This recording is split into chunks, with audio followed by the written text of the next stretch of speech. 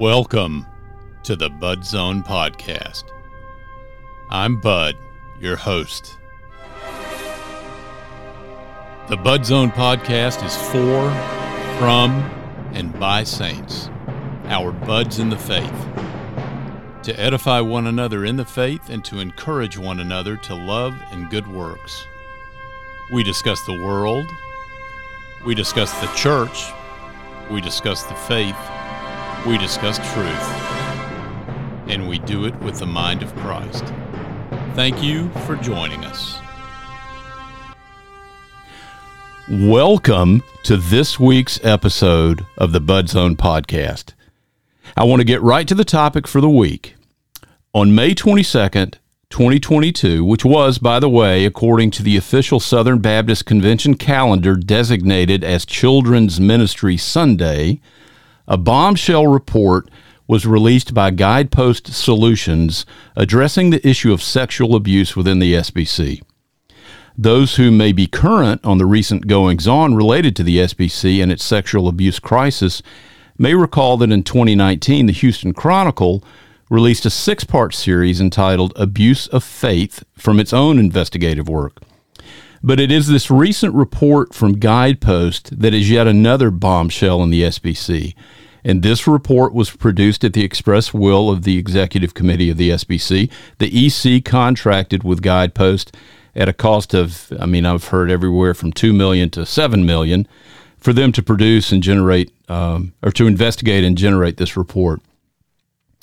To discuss the report and any other SBC matters that may come up in the course of our conversation, I am honored today to be joined by two SBC pastors who are keen about the goings-on in the SBC.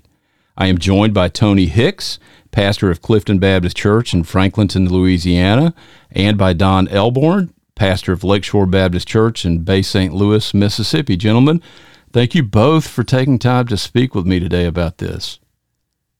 It's good to be with you, Bud. I really appreciate it. Now, in addition to being SBC pastors, you guys are also behind the unofficial Facebook page called Southern Baptists. I think, Don, you are the admin. You started that page? I did. Actually, Tony encouraged me to do so.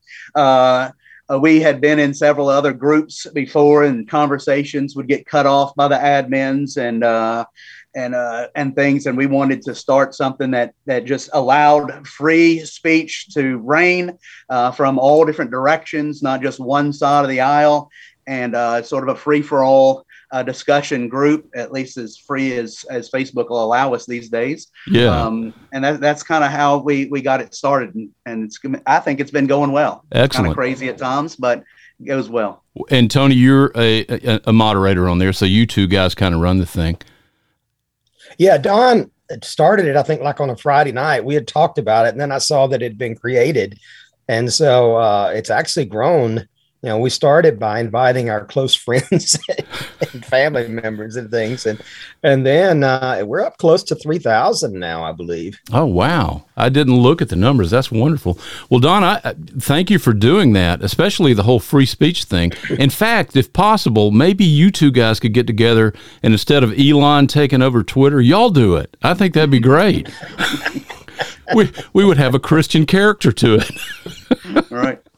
You know, we only need about $40 billion to do that. Well, you know, the cattle of 1,001 hills. All right, now today we're going to discuss this independent investigation, this report from Guidepost, and I thought, even though this is not really a debate forum, because I don't know where you both stand, I presume that we're probably going to hear some different angles from each of you, and I think that's fine, because I want it to be provocative for folks that would listen, but also informative. So even though it's not a debate forum, I thought I'd ask you each to sort of give an opening view, statement, whatever. What did you think when this came out? Of course, we already had the background with the Houston Chronicle thing from 2019, so this has been simmering. Last year's convention, there were motions made. The EC under Ronnie Floyd contracted with Guidepost to do this investigative work. But I thought I'd have you each just sort of give what's your opinion? What's your impression of it? And Tony, since you and I have already done a podcast together, and since we have one scheduled to come up, I'll let Don go first on giving us his impression. Okay. Yeah, sure.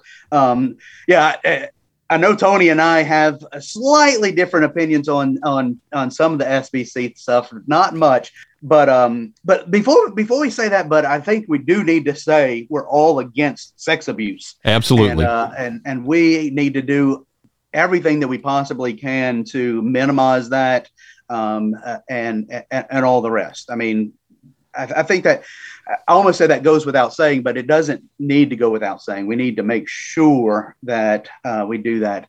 However, there's a right and a wrong way to do that. And I think that because of just the climate in the secular world today, many within Southern Baptist life have sort of jumped on the Me Too bandwagon and saw a way that we can sort of be liked by the world. Hey, that issue that y'all are concerned about, we're concerned about it too, which at one level, that's true. But when you do it in certain ways, it becomes a fiasco. And that's exactly what has happened. All the way back to the Houston Chronicle article. It actually goes way back before that. And I've been kind of following this issue for years. There has been I didn't check the dates, but well over 10 years, maybe even longer ago than that, there's been a call to have a sex abuse database, that the Southern Baptist Convention needs to do more, and all of those types of things. And the executive committee actually did look into that years ago and spent a lot of time. And I'll say more about this later. Maybe we talk about the details. They spent a lot of time looking into the feasibility of it. And bottom line came up and said, for multiple reasons, this isn't the best way to handle it. But those that are pushing for it never let it go. They've been pushing and pushing and pushing, and that's where we get this guidepost study or report or whatever. And when we read it, and just for folks hearing that was not Tony barking at your comments. That was like his German Shepherd or something back there. Yeah. Is that Tony's dog? I've got a house full of dogs as well. Actually, I have a dog business, but a dog sitting business. But I don't think those are our dogs. Yeah, no. Well, we've got two dogs, and they think they're watchdogs. And so if they hear something outside, they'll go to the window, and then one starts barking, and then the other has to bark too. Sure, of course. So I have the same problem. Anyway, I didn't mean to interrupt you. I just wanted folks to know that was actually not Pastor Hicks that was barking at your comments. No worries. So, I actually agree with Don. That's sort of the impetus of that the guidepost thing is. It's coming from and we'll just call them the survivor community. I think that's what they like to be called, and the survivor advocates pushing for something needs to be done. They want certain things done. And that's where this report has come from. And as we read the report, to get to it exactly, it reads, and you read the first page, and you can tell it's coming from someone very sympathetic to that survivor community's point of view, that enough has not been done and more needs to be done, and these particular things need to be done. And so it was very slanted in that direction. And maybe I'll just leave it at that and see what Tony has to say and dig a little bit deeper in a minute. Okay.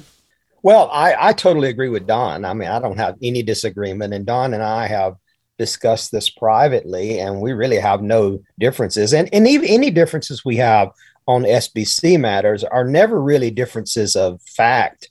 It's really more differences of how do we approach it.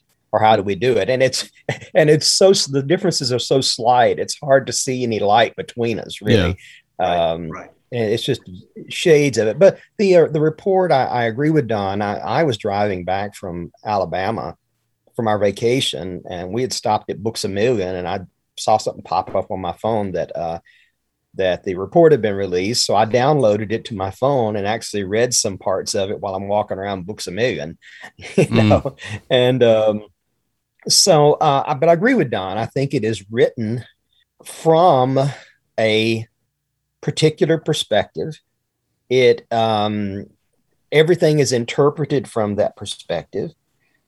most of the things have things that have been out there are nothing really new. Now, the Johnny Hunt thing was totally new for all of us.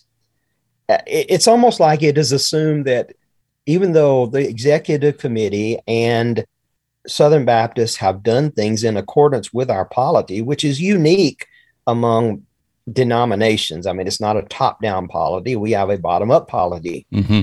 And it's just very difficult to deal with things with a widely scattered denomination of autonomous churches, that choose their own way. And I think the EC was trying to deal with that. But it seems like that nothing is good enough in the current environment. In the current environment of the SBC, or?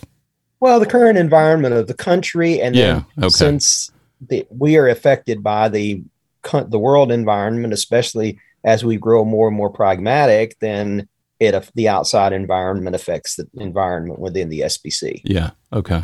So I don't know.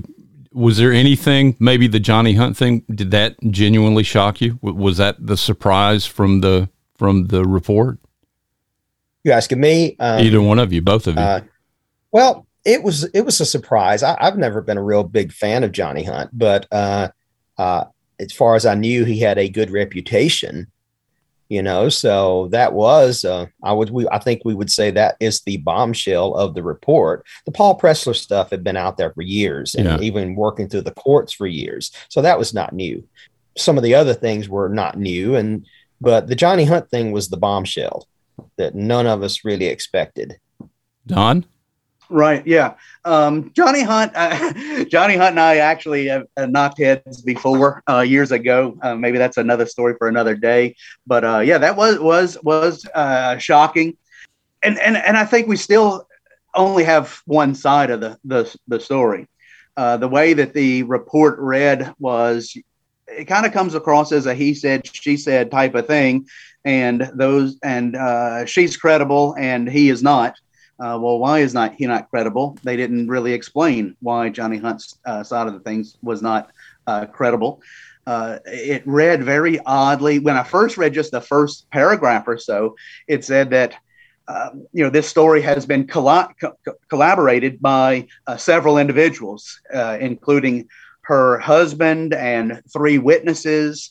And I'm thinking, wait a minute, Johnny Hunt sexually abused a woman in front of her husband and in front of 3 witnesses. Yeah. That's kind of hard to believe. Yeah. But then when you read the details, that's not the case. The husband didn't even know about it until Johnny Hunt brought it up later. And then the 3 so-called witnesses are just people who the couple told the story to. Yeah. Kind of third hand witnesses. And so it is a very strange way of writing. It sounds like some of those, yellow journalism blogs that blow things out of proportion, use, rhetoric to make people think that you mean something that's not really true. And so the whole thing just sounds really fishy to me. If we try to cut through it all, it seems to me is that Johnny Hunt did something that's completely unacceptable. Whether it's abuse, I have a big question mark. I tend to agree with his statement. I did not abuse anyone. And I think from his perspective and the old use of abuse, now anything a white man does is abuse. So the old definition of abuse, he didn't abuse anyone. Did something happen that should not have happened? Apparently. And so I think we need to make sure that we filter through the way that the Guidepost report is trying to make us, just get emotional and inflammatory about it and get to the actual facts. And that we'll never know for sure, but that's kind of how I see it, that something happened, unacceptable, but whether it's called abuse or not, I have a big question mark. Tony? And the way the report is written in that portion, I mean, it's the staid report. And then you come to the Johnny Hunt thing, and it reads like one of these potboiler romance novels where, it's lurid. It's detailed about, bare bottoms and things like that. I mean, it becomes very lurid. It's like, okay, they're trying to stir people up. And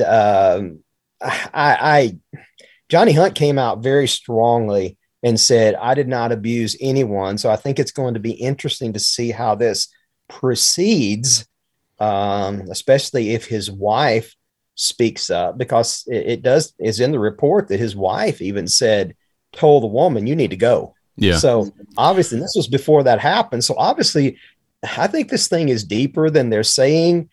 Who knows? It's like Don said, none of us were in that room. We don't know what happened. But Johnny Hunt is vociferously denying that any abuse took place. That's the way he's saying it. Any abuse took place. So it would be interesting to see how it goes forward, because now they're it's kind of like let the crucifixions begin. You know, that's well, that was kind of my observation when I got to that point. Let me just, for people, I'm going to put links to the report on the show notes for this so they can see it. But at the masthead of the front cover of the report is a warning. It's like a trigger alert kind of thing, and it says, this report includes information and descriptions related to sexual assault. This may be triggering to readers who have had similar experiences. We encourage you to care for your safety and well-being. The content of this report is not appropriate for children. So you've immediately got in your mind this orientation, exactly what you were talking about with, lurid descriptions of sexual assault, which of course legitimately those would be. But I would go back to something Don said, which is there's no definition of what abuse is in this thing that I found. Now, I read it in a couple of hours, and I wasn't really making notes, but I'm like, okay, well, how are we defining what that abuse is? And in the case of Hunt, he's come out and said, he denies it, but there is almost this suspension of, innocent until proven guilty. You get a charge like this, which I think we see as the vestiges of the Me Too movement. The accusation is enough to create guilt. And I kind of read it and thought, this sounds like that's what's going on. Well, you see this, and then the powers that be in the SBC, I mean, the movers and shakers that are waxing eloquent, they're just assuming guilt and moving forward. Right. And Bud, that is a great point that you just made, because I read through the whole document as well. I hadn't read the two appendix, but that in a report like this, it seems like in the first section, they should have defined terms. Yeah. I mean, that's what you do in a report, right? Yeah. I mean, you define terms. And so abuse, assault, those words were not defined in this. They were just assumed. And they've taken, what's just floating around in the air of the culture as those definitions. And so that's a really good point. Well, let me ask you guys about this issue of the database. Before I do that, Don, to your point that this has been going on long before even the 2019 thing from Houston Chronicle, and that the EC was trying to deal with the issue, trying to figure out a way, because like Tony said, the polity of the SBC is not a top-down hierarchical denomination. It truly is a bottom-up.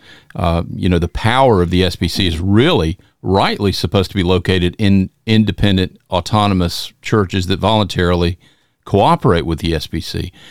But the EC had been trying to do this with regards to a database to create some mechanism by which independent churches could share information about, potential threats, malefactors that might be in the ministry and bouncing from church to church. So we'll talk about that in a second. But the issue with Hunt, I think, if I'm not mistaken, that's from like 12 years ago that this allegedly occurred. Mm-hmm. It was not like while he's a spokesman for the North American Mission Board or while he was president of the SBC. This was 12 years ago or so. Is that right? Did I read that right? Yes. Which makes it, I kind of wondered, why is it even in this report? It's actually falls outside of the scope. The scope of this report is to see the mishandling of abuse by the executive committee. Yeah. That's someone the scope of the report. And so someone did correct me and said that presidents serve on the executive committee 1 or 2 years after they have ended their presidency. So technically, he may have been a member of the executive committee. Oh, okay. All right. That's how. Okay. So that's a fine point there of what qualifies, I guess, in that category.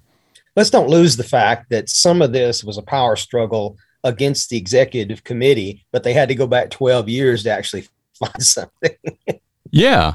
And that's and not that if it's legitimate, which he's denying, not that it's not serious. Certainly it is serious, and it does need to be dealt with, but you got to go back over a decade to find somebody from the EC or associated with the EC that's complicit, that's visibly complicit, allegedly.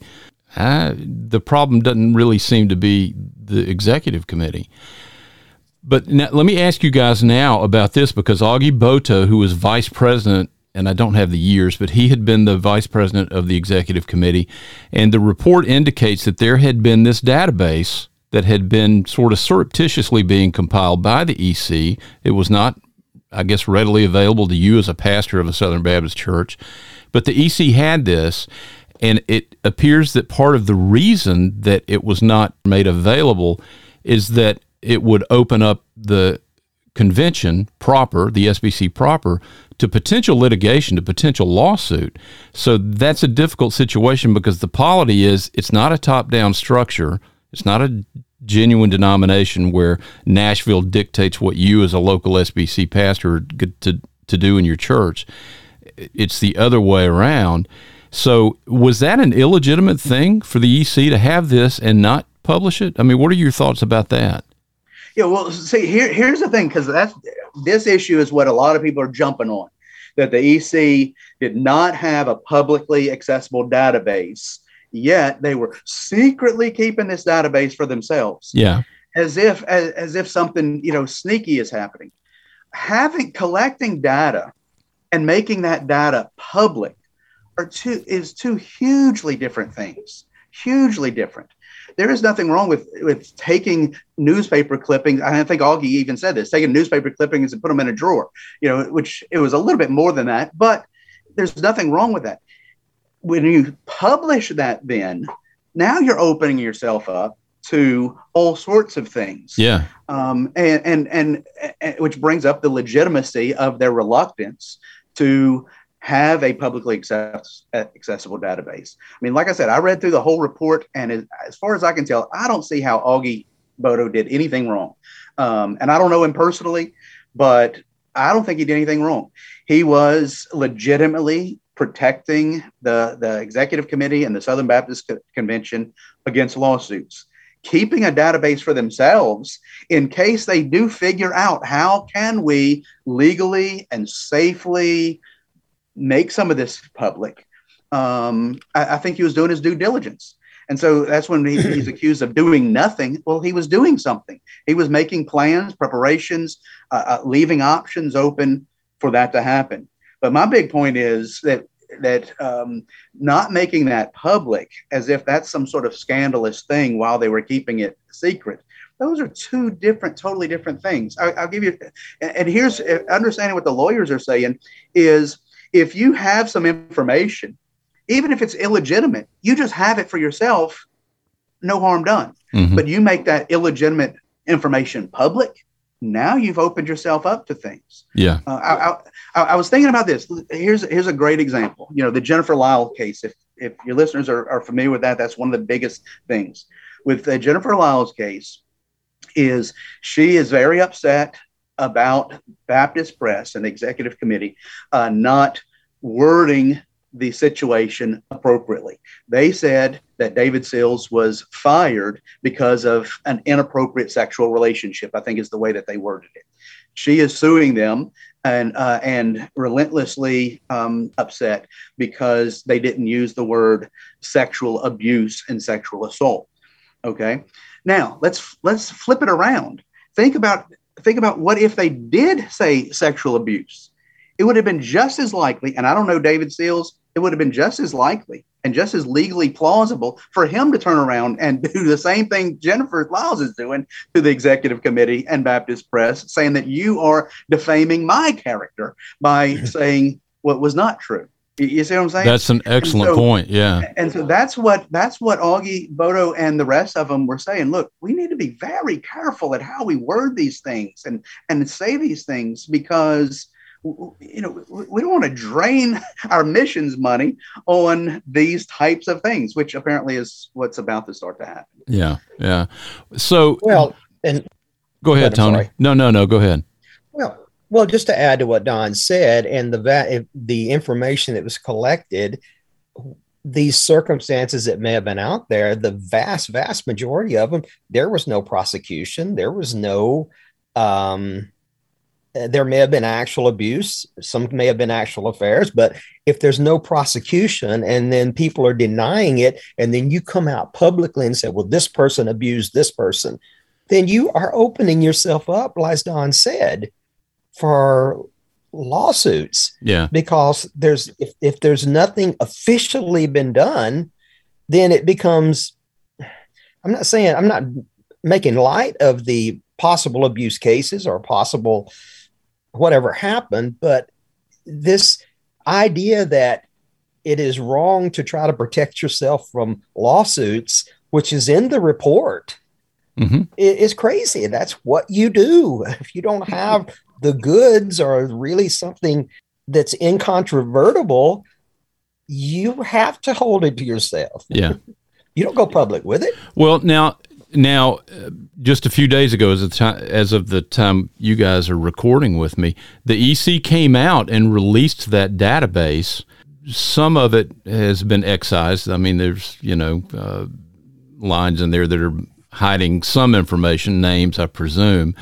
But when you look through a lot of those, I scanned it, these were adjudicated cases. I mean, some of these things went to court. Somebody was found guilty. Somebody went to prison. Somebody, So this is, how was it not handled properly if the adjudication found guilt and, the civil justice did its job as a minister wielding the sword? I mean, it's horrible that those things would happen, but how is that not accommodating the justice required? Is that a legit question? I mean, I don't know. The list, so. Yeah, most of the list, if I understand it right, most of the list was compiled from Google. And so it wasn't like they had this secret information that no one else had access to. It was just readily available material. And so the only distinction is that it was collected. It was all out there. Yeah. And that was one of the arguments that the EC had years ago when they looked into the database idea. They said, look, the state already has a sex offender database. And if a church that's hiring someone is not going to look at the state's sex abuse database, you think they're going to look at the Southern Baptist sex abuse database? Why duplicate efforts? Yeah. And why spend, and even all the redacted stuff off of this little bitty list. Somebody took a lot of time and a lot of hours to try to know, what do we redact? What do we not redact? Yeah. We let it out there. That's a huge thing. And are we going to duplicate the entire judicial system of the United States on this particular issue within the Southern Baptist Convention if it's already being done? And the people that are accusing the executive committee of not doing it are the very ones to say the church shouldn't be handling this. We need to turn it over to authorities. If something happens, call the police. That's what you ought to do. And I agree with that. Call the police. Let the police deal with it. It's a crime. And so to try to duplicate those efforts, it just doesn't seem like a wise stewardship of our money. Yeah. So if something happened, God forbid, in your church as a Southern Baptist pastor, your first phone call is not going to be to the executive committee or to whomever agency is compiling a list. No, you're going to call law enforcement. You're going to deal with it. You've crossed a line now, not only sinful, but criminal. So you go that route. Exactly. Tony, you look like you're pondering. No, I'm not. Oh, I'm not pondering. Well, thanks for your help. I was actually enjoying listening to Don. Don is very well informed on these things. And, I'm always impressed with his analysis. So I was enjoying that. So now then, do you think as a result of mainly the database, the EC database being released, now is the convention open to litigation? Are you going to start seeing lawsuits slung around left or right? I don't know. I hadn't looked at the long list that they just produced and the nature of it. I'm thinking, if I understand it right, it's mostly just news articles. And so perhaps not, but then again, I'm not a lawyer. And so unlike Bart Barber, I'm going to defer to the lawyers instead of saying I'm smarter than they are. And our tradition, the SBC lawyers or the executive committee lawyers that we used to have that are no longer with us, that we had for 60 years and have walked away because of all of this, because of the unwise decisions that we're making. I think they were probably right that we have some serious problems. So perhaps this is opening things up. It's hard to say what's going to happen. Well, it's hard for me when you look at the way they found fault with the actions of the executive committee, and that, they ignored, they dismissed, and there's all of these statements. It's hard for me to see how lawsuits will not happen, because now you have an official report that at least assigns some kind of, at least allegedly assigns blame. I think we're going to see lawsuits. I may be wrong. I'm like Don. I'm not an attorney. Maybe we should ask Bart Barber. He seems to understand it better. So, well, Tony, speaking of the ignoring issue, I don't think it's illegal to ignore somebody. And so, but people are trying to make it out like that. But that was one of the most frustrating things reading the whole report. It was over and over and over again. They use words like the person was ignored, they were dismissed, and they did nothing. And then the very next sentence says what they did. They said, and Augie Bodo especially, he was the one saying that they crucified the most. They'd say he ignored them, and then the next sentence is saying what he did. He did nothing. He was swapping emails with. We never heard back from him, and then in the email that he sent 2 weeks later, wait a minute, yeah. So that was all the way through like that. Well, another aspect of the report, they cited that Frank Page ruled out of order someone bringing before the convention to set up, it was either a task force for sexual abuse or whatever, and it says Frank Page ruled it out of order. Well, anybody that's been a part of the convention knows that a president doesn't rule anything out of order unless he consults with a parliamentarian who's telling you the way things have to be done. So it was ruled out of order because it was parliament. It was not correct from a parliamentary standpoint, not because we wanted to cover up abuse. And that's kind of the way they left it. Mm-hmm. So those kind of little tricks were all rhetorical tricks, I call them, were all the way through this report. And so it was very frustrating. Well, I'll come back to the barb of Bart Barber that you guys have kind of mentioned in a minute, because I want to also ask you about Askell and the upcoming convention. But let me ask you about this, because part of the fallout from this report right now, and I know there's more, but I think the biggest thing that I've seen is that Danny Aiken, president of Southeastern Theological Seminary, Baptist Theological Seminary, has announced that they are disaffiliating, I guess, anything with Johnny Hunt and also with Paige Patterson. I guess there's a building there named after Patterson, so that's going to change. So Aiken has come out in response largely to this report, and he's taking these bold stands. We're going to have nothing to do with Hunt, and we're going to have nothing to do with Patterson. So it appears to be what I would consider a liberal versus conservative politics within the SBC. And the report just sort of read like, well, it's really all the conservative guys that may have been part of the conservative resurgence.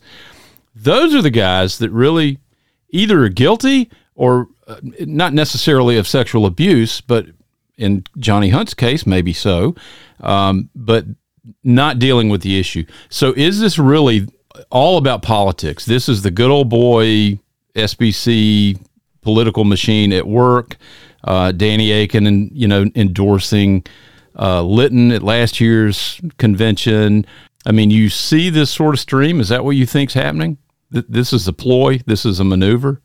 Oh yeah, definitely. And I to be honest with you, I only saw the headline of what Danny Aiken is doing with taking the names off the buildings. I didn't read their official statement, but a couple of things jump out at me. Why now with Paige Patterson? I mean, that whole issue was several years ago. Yeah. And so now he's taking it off. Well, it seems sort of opportunistic to me. And then he seems to jump the gun with Johnny Hunt. I mean, we just have this one report about something, and before the dust even settles, they're already doing this. It seems to jumping the gun, if you ask me.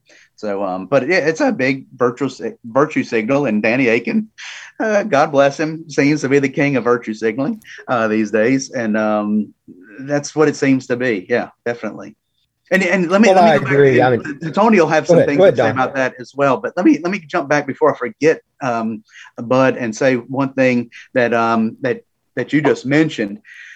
One of the things, even before the Guidepost report came out, and me and Tony have talked about this, if you read a lot of this stuff, it's as if the executive committee is guilty of sex abuse. That's what you walk away with a lot of these news articles and blog posts, thinking that they are the ones. And that's not even the accusation.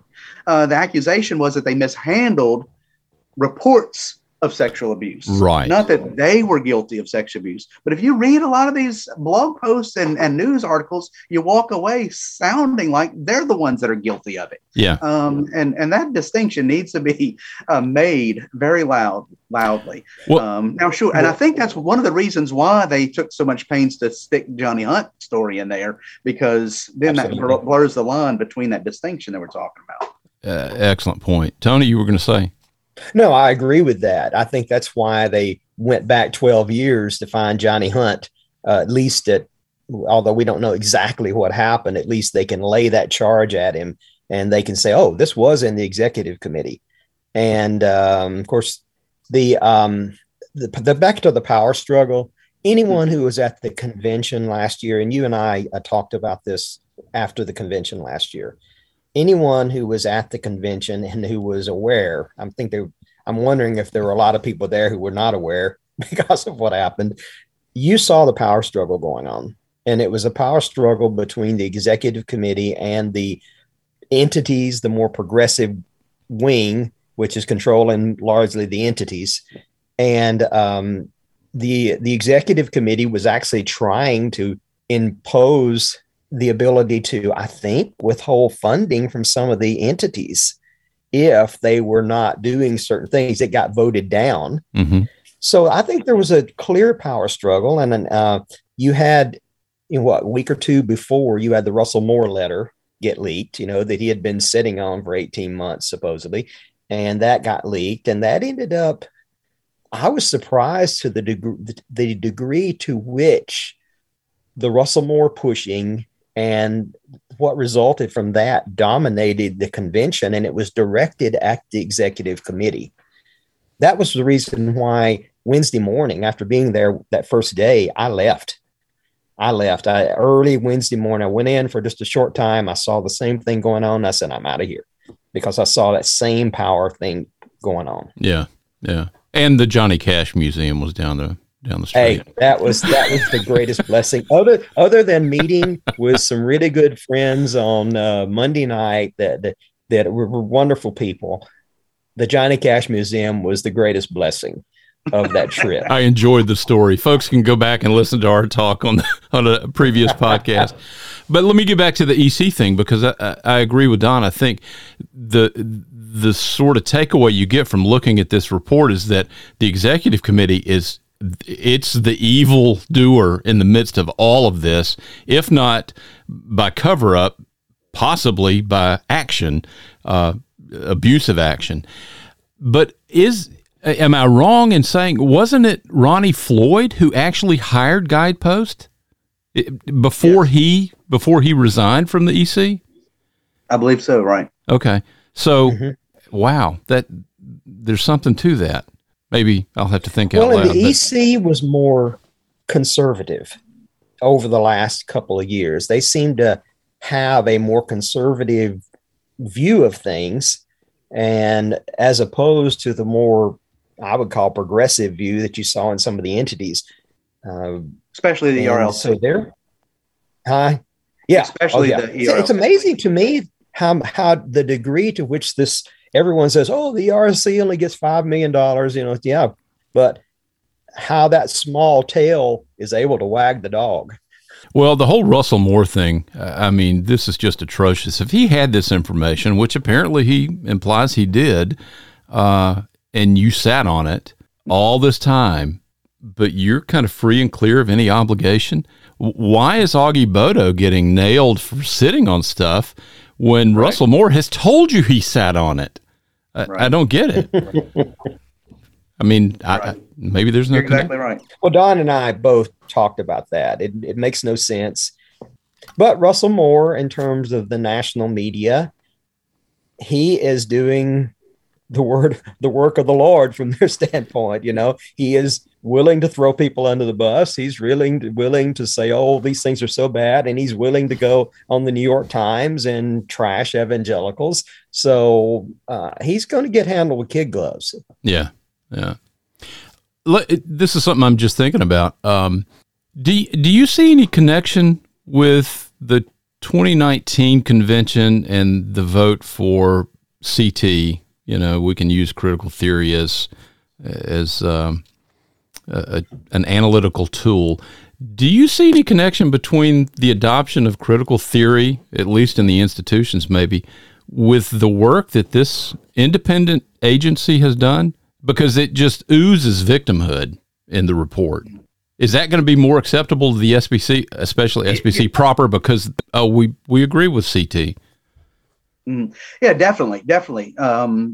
There's that Marxist sort of worldview behind it all. I mentioned this to Tony just yesterday, even in the sense that the report looking at what the lawyers were doing, protecting the institution from lawsuits as a bad thing.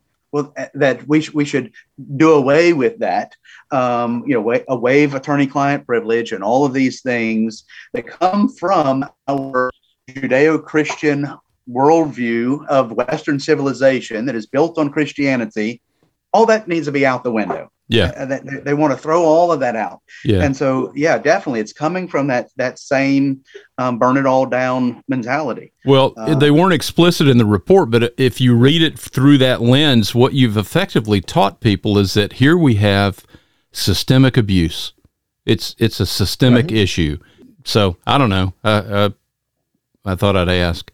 Well, and there's another, and that's the way the secular articles are presenting it, and even some of the quote unquote religious articles are presenting it. But understand also that this report, I mean, it's amazing how quickly people like the Washington Post generated articles that leaves it really open that somebody leaked this report to some favored news organizations, unless these people are just so brilliant that they can quickly read through a 300-page report and dash out a brilliantly written article. Yeah. Oh yeah.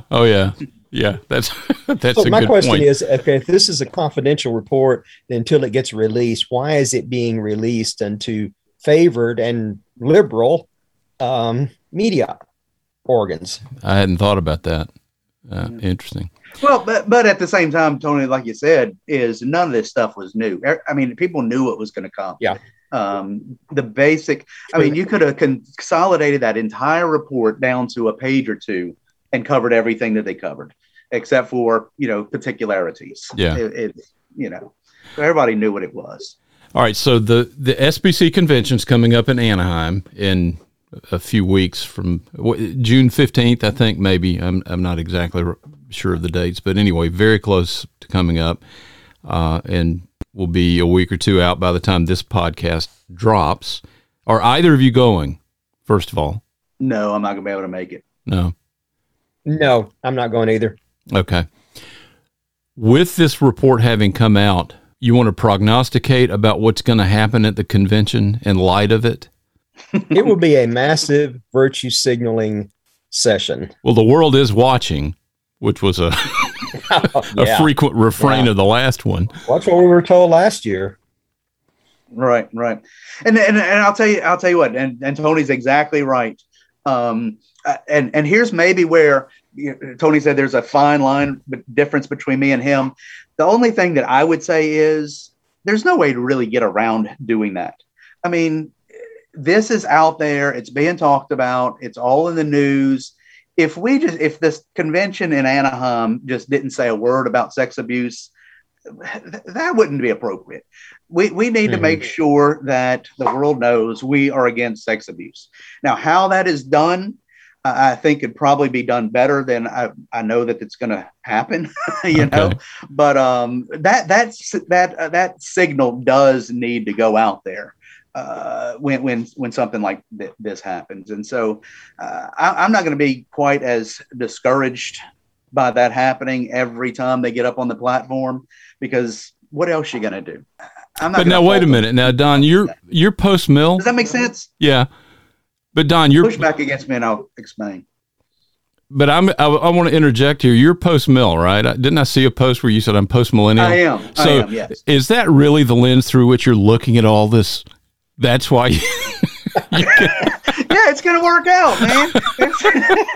Okay. It's just a small little step back. We'll keep going. All right. And I don't want this to devolve into an argument on eschatology, because I don't actually even know Tony's stance. But Tony, you were going to say, what were you going to say in response to him? Oh, I don't disagree with Don. I think that we do need to speak to it, because you could not ignore it. But I think Tom Askell has spoken very well. And I know this kind of segues us into the presidential thing. Yeah. But Tom Askell has spoken very well about how we need to do it. One of the things is this is just a continual reaping of the bitter, bad fruit of pragmatism that the SBC has sold itself to over several decades.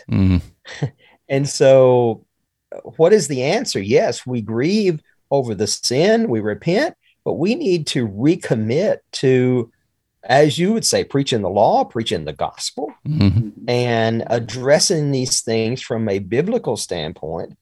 But I fear that we're allowing the world's view of things to color, as an organization, how we deal with it. Don, Tony and I were talking before you came on, and I'll just share this and get your impression of this. I've been reading the classic Southern Baptist authored book, Ernie Reisinger's The Law and the Gospel, and some other things as well. And kind of studying where the SBC is, and certainly pragmatism, all the church growth methodology, and all this stuff that has just consumed this yearning for cultural relevancy that the denomination proper has. And I qualify that because you two guys in your churches are not into that. But I went this past week and looked at the SBC website, and I'm looking for, how do I become a Christian? And you have to do a search with the little magnifying glass to even find anything about here's what it means to be, how to become a Christian. And it effectively takes you kind of through the Romans road and ends up with a sinner's prayer and congratulates you essentially if you've said that prayer, and to let the SBC know so that they can help you along. It's the issue of pragmatism that I think Tony is right, has brought the SBC where it's at, not merely with a sexual abuse crisis, but with all the other things, the loss of church discipline, the jettisoning of the law from gospel. It's a watered-down gospel. I don't think it's even an accurate gospel. I mean, the Lord can work through anything. I know people that are saved out of the Roman Catholic Church, but they get out of there. What precipitated this? It's not merely pragmatism. It is doctrinal. Would you agree with that? Oh yeah, definitely. And that's what one of the things, pragmatism really, that's the root of it. And sort of what I'm thinking is that, like the woke stuff, we're talking about the sex abuse stuff that's following all the woke stuff, is really, it's the details are changing. It's no different than the seeker sensitive movement back, years ago, and the emergent church. It's a different demographic that they're trying to attract. Is all that it is. It's the same template. that's there, trying to get the world to think that we are nice, cool, relevant, whatever the word you want to use. It's basically the same. And at the root of that is a weak view of the power of the gospel. Because what it is thinking, hey, we can win people to Christ by not the clear articulation of the gospel, but by them thinking that we're okay people, that we're good people, that we're nice people, that we're cool people, that we're relevant people. And if we can convince them of that, then they'll join us. Well, that's a denial of the power of the gospel. Mm-hmm. The power of the gospel is to preach the gospel to sinners, and they fall under the conviction of the Holy Spirit. And that is how they're converted, not by thinking, hey, that's a cool club to go join. Let's go with them. They're pretty nice. Yeah. Yeah. Well, exactly. And that page on the website, I mean, it mentions sin, but it doesn't tell you what sin is. It doesn't connect it to the holiness of God and the moral standards of his law that reflect his ontology. In my view, that sort of leaves it open to subjectivism. Well, I do feel bad. I know when I do something wrong. I have a conscience, unless they're so far down the path that it's been hardened. But yeah, so I feel bad. But that's not what sin is. That may be an indication that you need to recognize an objective standard and not this subjective thing. So I just, as I look at it, it seems to me that loss of the law, right, joined to the gospel, you have to know what you're guilty of before the grace even matters. And certainly without those two things, I don't think, like you're implying there, you have a transforming gospel. Well, and Don, going back to our forum, because we have such a broad group of people. Initially, when we started it, we had kind of a lot of people that just thought like us because we invited our friends. But now it's become a very broad group. And sometimes it is discouraging to read the theology expressed by some of the people, and some of them being pastors. It is very discouraging. And so I do think that there is a crisis in the pulpits regarding theology and regarding doctrine. And I don't know if you can lay it at the feet of the seminaries or just, I don't know really where you lay it fully, but there is a problem. There's a doctrinal problem within churches. Do you have a lot of pastors that are members of the group? I mean, that are active in dialogue on it? I guess so. Yes. Is it mainly pastors? I mean, y'all let me in a few years ago, and I'm not. Right. Yeah, no, I don't know if it would be mainly pastors. There are a lot. And one thing that I have to guard myself against, and I've mentioned this to Tony too, don't just assume because the guy's in there, he's a pastor.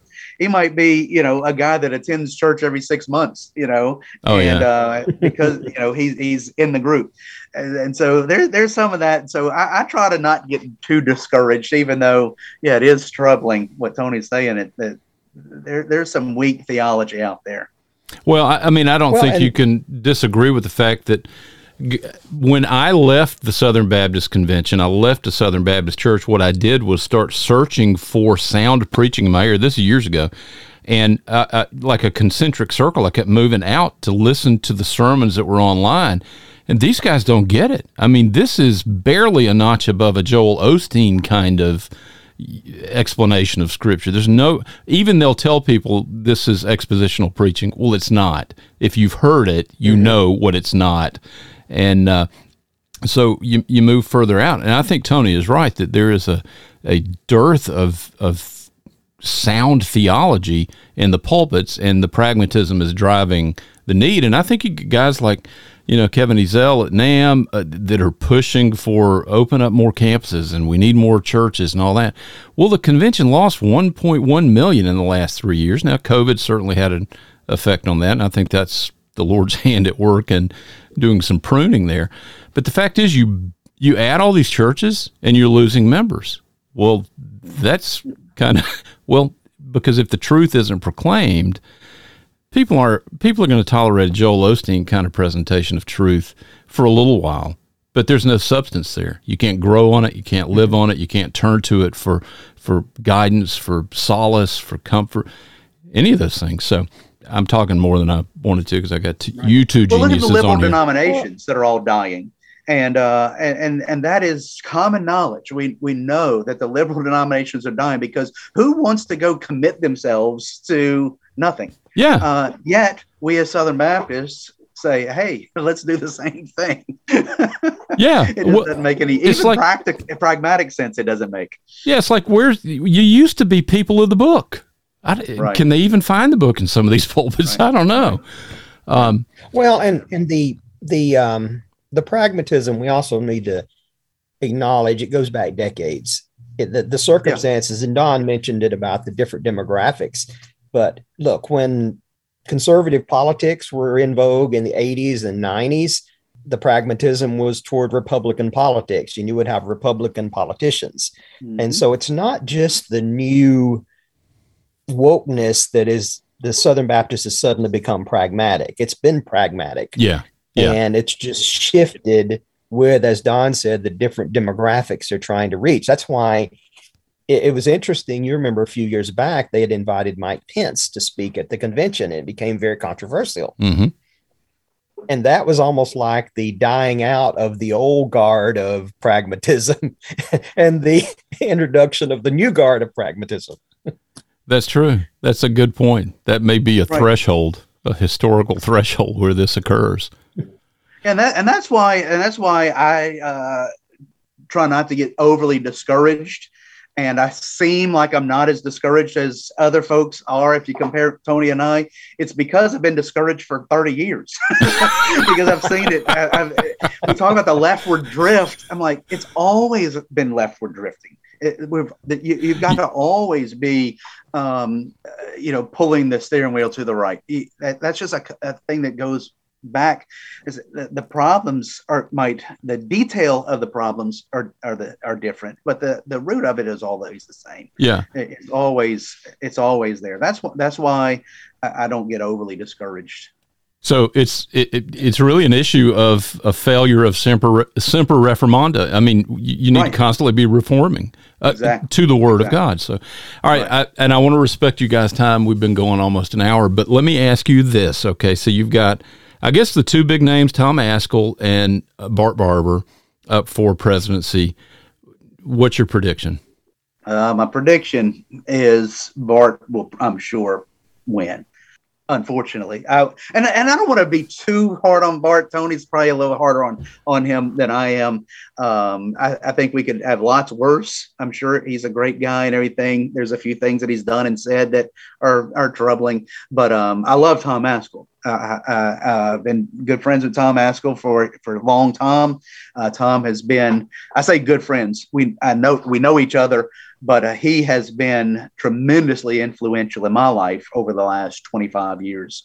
And that's what I would have never dreamed that he would have been able to be a candidate of the Southern Baptist Convention. Look back 10 years ago, come on, that's we would have said there's no possible way. And so there's some encouragement there to me that, hey, there's eschatological hope. There's eschatological hope, right? Exactly, bud. And so that's an interest. It's going to be interesting to see. It's going to be interesting to see what happens. I'm just glad that he's running and that his voice is being heard, that people are talking about it. And who knows? We've been surprised before. I think. I'd love to see him in the office and make some changes and all the rest. Tony, go ahead. Well, I agree with Don. I strongly support Tom Ascol. I know Tom. I don't know him real well, but I mean, I know him well enough that after the convention the first day of the convention last year, I sent him a message and he responded, and just said, "Hey, Tom, I'm discouraged." He said, "Hey, brother, I understand you." And so I really think he is doctrinally sound. I think he has a bibliocentric, Christ-centric way of looking at things. And I think he is the man for the hour. Do I think he would be elected? No, I do not. I think there is the Southern Baptist, quote unquote, machine is more behind Bart Barber. And I don't know Bart personally. He may be a great guy. He's definitely the establishment candidate. He is definitely the one who supports the Southern Baptist brand very much. And, he has even said himself that he doesn't see that he wouldn't say that there are no problems whatsoever, but he thinks that we're going great and we just need to fix these small issues. Whereas Tom Askell would say we need to, and his kind of campaign slogan is change the direction. So, and I think he's right, but I do expect Bart Barber will win. And I agree with Don. It could be far worse. Is Barber better than Litton in your view? I think so. I think so. A disaster. But I go ahead. I'm sorry. No, I'm sorry. I think so. I'm not 100% sure. I haven't really followed Barber. I mean, I've known of him for years, but I really don't know. It's hard to say. Okay. I know he was big behind the Paige Patterson thing, which is in my mind a mark against him. Yeah. I think he was very instrumental in what happened to Paige Patterson, which I think was atrocious. Tony? Well, and I think Litton has been atrocious because, I mean, the plagiarism and then the fact that there was no real coming clean. He was not going to resign because you've got a conservative African-American as first vice president who would then become president, and that would destroy their whole narrative. So they were not going to do that. Bart, I don't know. I think Bart is more in tune with the politics, and I suspect he will make the same kind of appointments that Ed Litton would make. I think he is more aligned with that segment. I think we're now divided politically. I'm not sure there's a middle ground. And so I think Bart will probably make the same appointments that J.D. Greer made or Ed Litton made. Well, that's the obvious question then. Barber prevails, this sort of progressive establishment wing of the party, if you will. It prevails in Anaheim. Does this precipitate a mass exodus of churches from the SBC who would be on the other side, who would be Conservative Baptist Network or even theologically reformed, independent? Of course, all the churches are. Do you see fallout from that with regards to maybe a split or a mass exodus? Well, let me say this about regarding Bart as a progressive. I do think there is a progressive wing. I also think there is a Southern Baptist brand wing. Okay. That, and I would really see Bart as more of an establishment. I don't see him promoting critical race theory, but he has also kind of tried to have this middle ground view of it. Okay. I just see him as more of an establishment guy who's going to really try to support the name and everything. So, and quite frankly, I think that is basically, it is a progressive direction going now. Yeah. But I just want to say that I don't necessarily think he is a progressive necessarily. That's a good himself. distinction, Tony. Yeah, that's good. I think that's a good distinction, a good way to look at it. Absolutely right. But what was your question now? Well, my question was if Barber and that sort of establishment side, the brand that appears to be moving in that more progressive direction, if it prevails in Anaheim, do you see an exodus of churches that are on the other side of the aisle? Is this the split? Everybody thought exodus. Well, everybody used to think that the SBC is going to split over Calvinism. Is it actually going to split over sexual abuse? Well, it's interesting that you're saying that, because in our forum, now this is maybe backtracking just a little bit, but in our forum, we're seeing that this issue of wokeness or this progressive issue is cutting across soteriological lines. Mm-hmm. There are conservatives, for example, in our forum, there are traditionalists, anti-Calvinist people that are saying, I'm a traditionalist, but I'm voting for Tom Askell.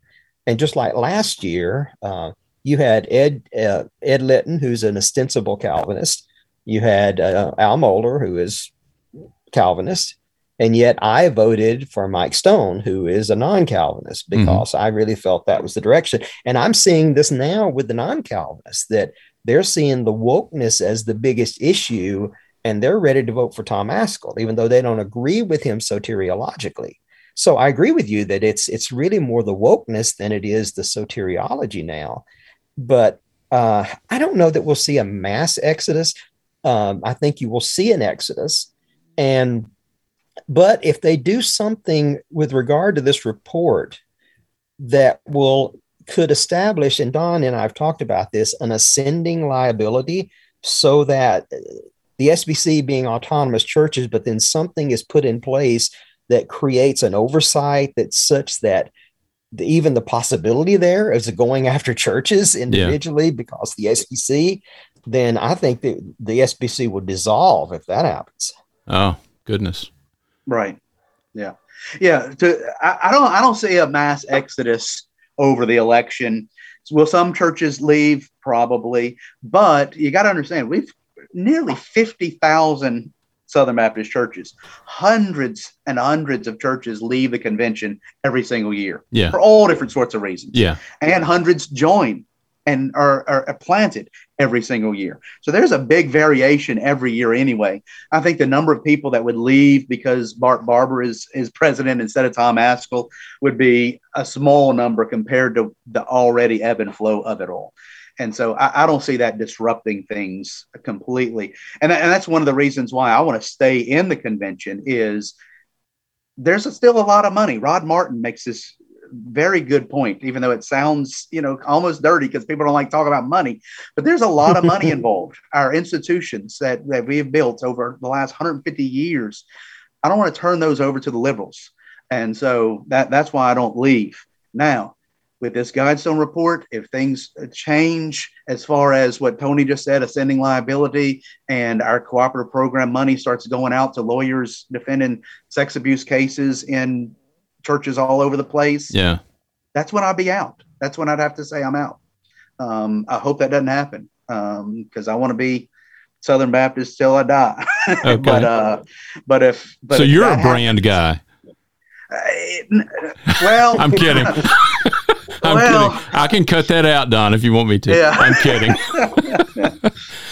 Well, let me. I do have deep roots in the convention, but I've always been sort of on the fringe, saying we have problems. Going back since I started in this game 30-something years ago. Yeah.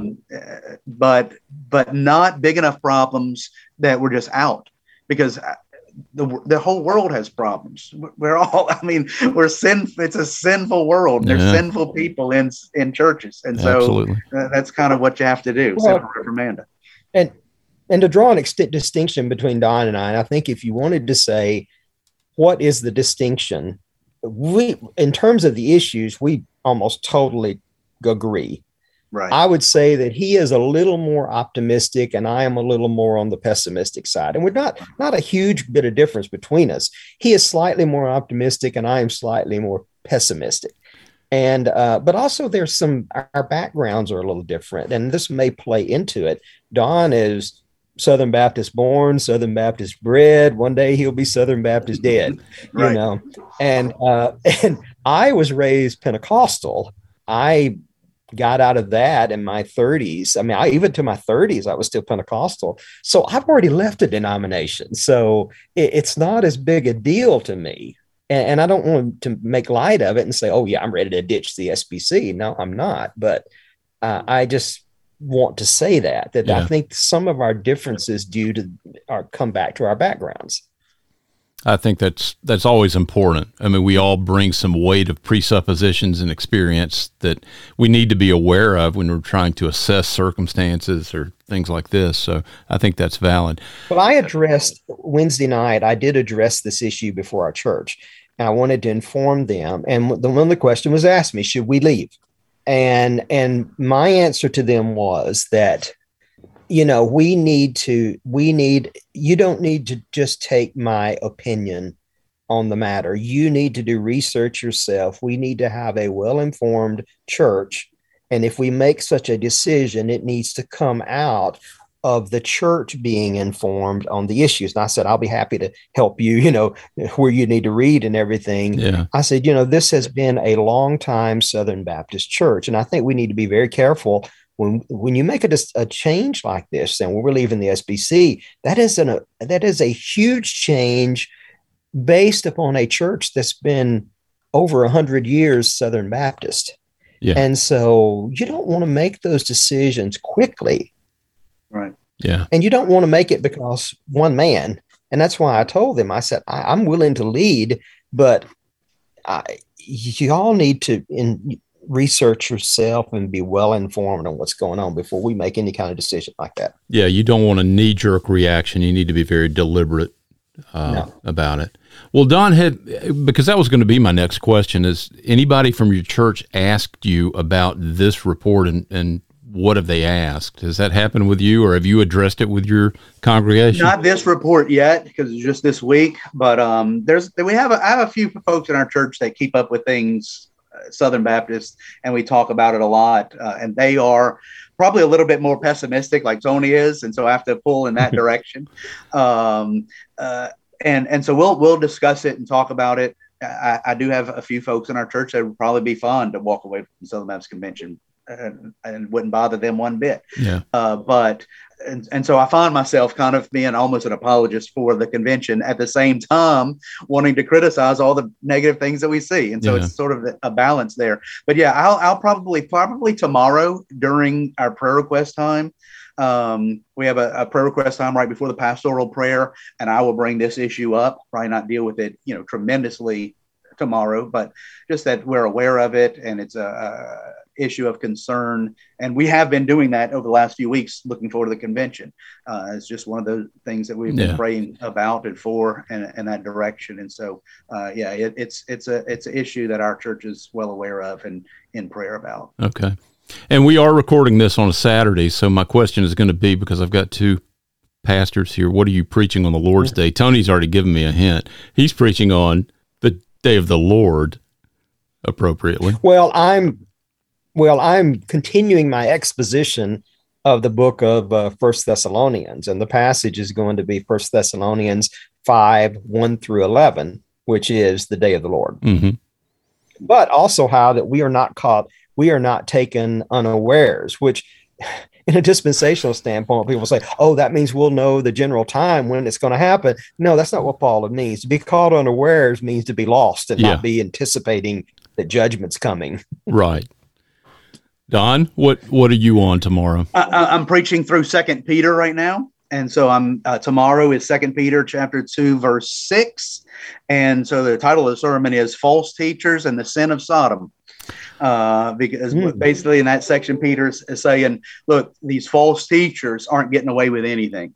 And if the angels that sinned in Genesis 6 didn't get away with what they did, if Noah's generation didn't get away with what they did, and if the Sodomites didn't get away with what they did, the false teachers aren't getting away with what they're doing.